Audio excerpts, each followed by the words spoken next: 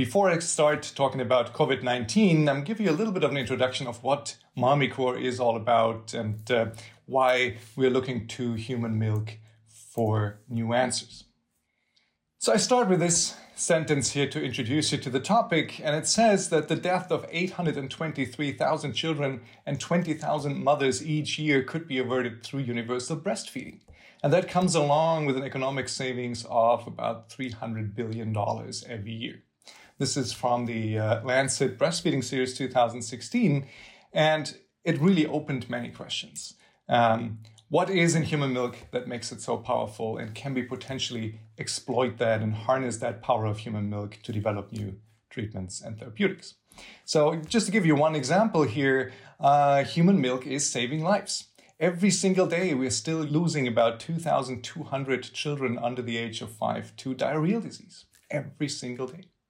On the other hand, we know that children who are breastfed have substantially lower risks to suffer and die from infectious diseases, including diarrhea, but also infectious respiratory diseases. So what is in human milk that makes it so powerful?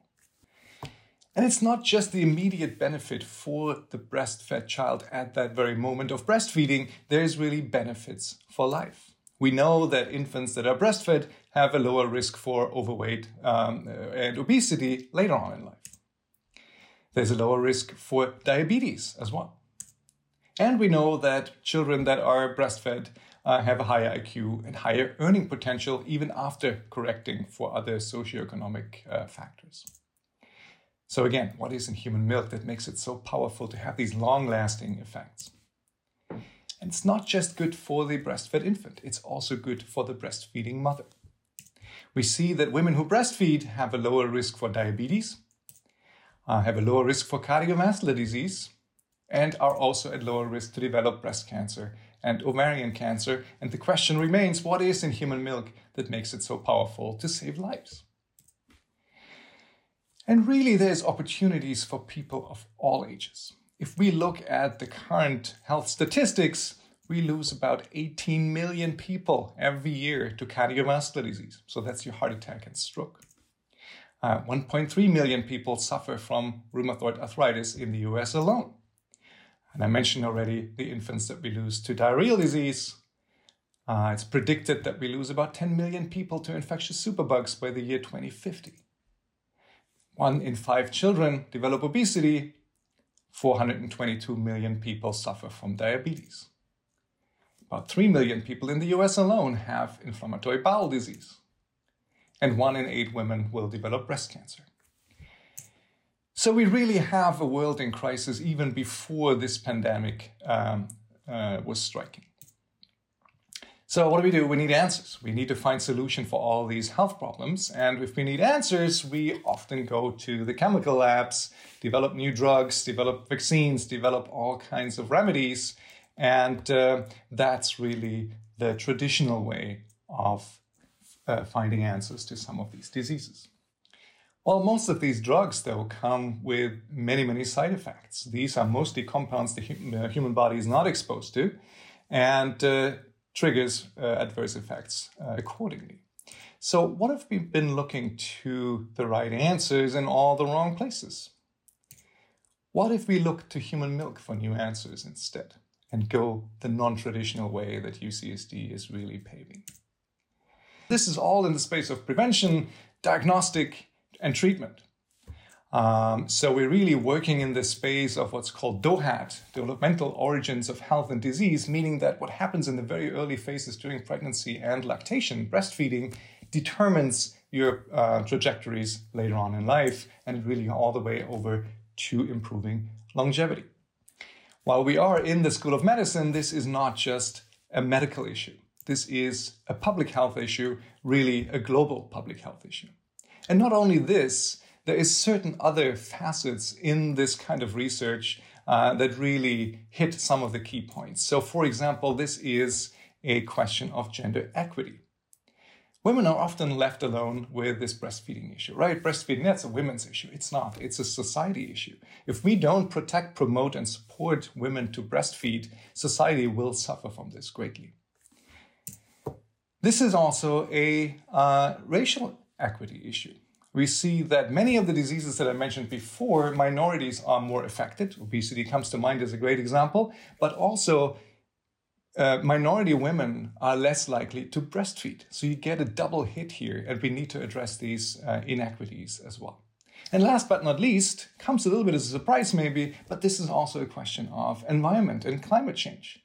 Imagine the footprint, the carbon footprint that is associated with not breastfeeding, with producing infant formula and supplying that to about half the population. About 50% of the population, of the infant population, is currently not breastfed. This is what Mommycorps is all about. It's not just a health issue, it's really a society issue. Why do we study human milk now in this pandemic coronavirus crisis? So there's multiple different questions to this. First of all, we need to make sure that if we have a mom that is infected with this virus, that the virus is not present in human milk and is then transferred to the infant and infects the infant. So the question is, can a baby get infected through breastfeeding? And if that's the case, then we need to know that, and we need to guide and support parents and healthcare providers accordingly. On the other hand, is it possible that there is components in human milk that can stop the virus? So for example, we know there's antibodies in human milk. When mom gets exposed, she develops antibodies, and this is not just the case for coronavirus, this is the case for many other diseases. So she develops antibodies, those antibodies are handed over to the child through breast milk, and then the child is protected. So is that the case in coronavirus? There's also other components in human milk that are independent of whether the mom was exposed before or not. One example is oligosaccharides that my lab is working on that specifically block certain pathogens, whether it's bacteria or viruses, and that's why we can use those as antimicrobial entities. And there's antimicrobial peptides and many other things.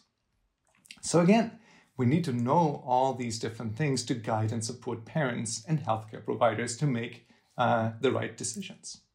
But most importantly, can we take that knowledge, can we extract antibodies, can we extract and synthesize oligosaccharides, for example, or peptides to make available as a new treatment option against this coronavirus? So what we really want to do is to stop the pandemic by developing new antivirals to prevent or treat COVID-19. What would success look like in this space? Well, first of all, we want to have parents that are confident to breastfeed. So we need to have accurate information not only developed, but also communicated to the public. We need to make sure that healthcare providers make recommendations that are based on evidence and science and not just based out of fear. So that is very key. We need data, and the data needs to drive recommendations. And last but not least, we want to have novel and safe antivirals to prevent and treat COVID-19 and really contribute to the arsenal of potential weapons that we can use against this new virus.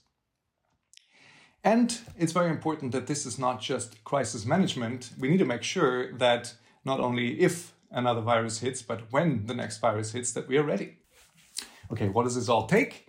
Well, it takes expertise, and none of us really has all the expertise to answer all these questions, right? So we need to work together. We need to work as a team, multidisciplinary team, across silos and across boundaries here. And in this case, we're working very closely with our San Diego Center for AIDS Research. We're also working with colleagues at UCLA. We have what we call Mommy's Milk here at UCSD, a biorepository where women send milk samples through, and then we can analyze those. Very important to do that as well. And of course, it takes resources. It takes emergency resources. We are very fortunate to have a partner in Switzerland, the Family Loss and Rosenquist Foundation, who originally donated over $10 million to start Mommycorps. That was about 3 years ago. And now they literally made emergency funding available for coronavirus research overnight. We called them up at night and we said, we really need to do this research. The next morning we had an email in the inbox saying, yep, here is the first $100,000 to get you started. And we also received a very generous personal donation out of the community that also goes into this kind of research. And we're very thankful for those private philanthropists as well. All right, so back to where we started. Life and death in parallel to the COVID-19 and pandemic, all these issues, they're not going away. They're happening in parallel. We're losing people left and right to all these different diseases. People are suffering. And this is our common goal for Mamicore, is to take a non-traditional approach, to take a look at human milk, to find new answers for all these different diseases, but really make this Milk Moonshot not about health only. This is really a society issue. And where could we do this better than at UC San Diego, where we do non-traditional things and where we work together. We don't have silos, and we break down barriers and come together and tackle these huge questions together. Thank you.